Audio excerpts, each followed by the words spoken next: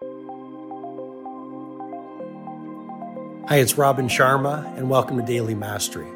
This is my short-form podcast where I'll walk you through the insights, methodologies, and tactics that I've shared with many of the world's most successful people as their mentor, including celebrity billionaires, NBA superstars, world-class artists, and global humanitarians. I hope you find great value in today's episode.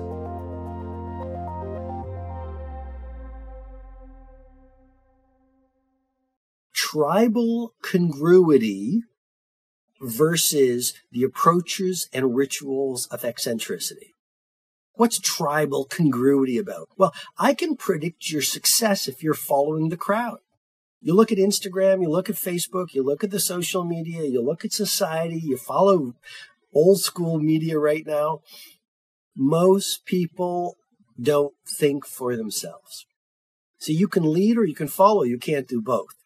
Most people do not lead or think for themselves, okay? They eat at the restaurants everyone's eating at, even if they don't like the food, because everyone's eating at that restaurant. They have the clothes the cool people or the celebrities have. They work in a way that most people work. So that's what I mean by tribal congruity.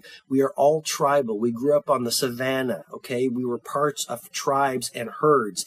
And what happened is we developed a psychology and a neurobiology that if we left the herd, we would die. So we would be eaten by saber-toothed tigers. We would die of starvation. So we have survived by developing a brain where we have this pull to fit in. But you can fit into the crowd, or you can do genius level work and change the world. You can't do both. So I can predict your success by the amount of time you are plugged into living and following and thinking like everyone else.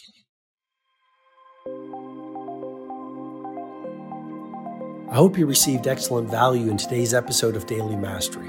If you'd like to go deeper, head over to robinsharma.com, where you can download the World Changers Manifesto, my free ebook. You'll also get full access to the Everyday Hero Training Formula, a truly world-class video-based learning program that will help you upgrade your productivity, your impact, and the quality of your life. I wish you an amazing day.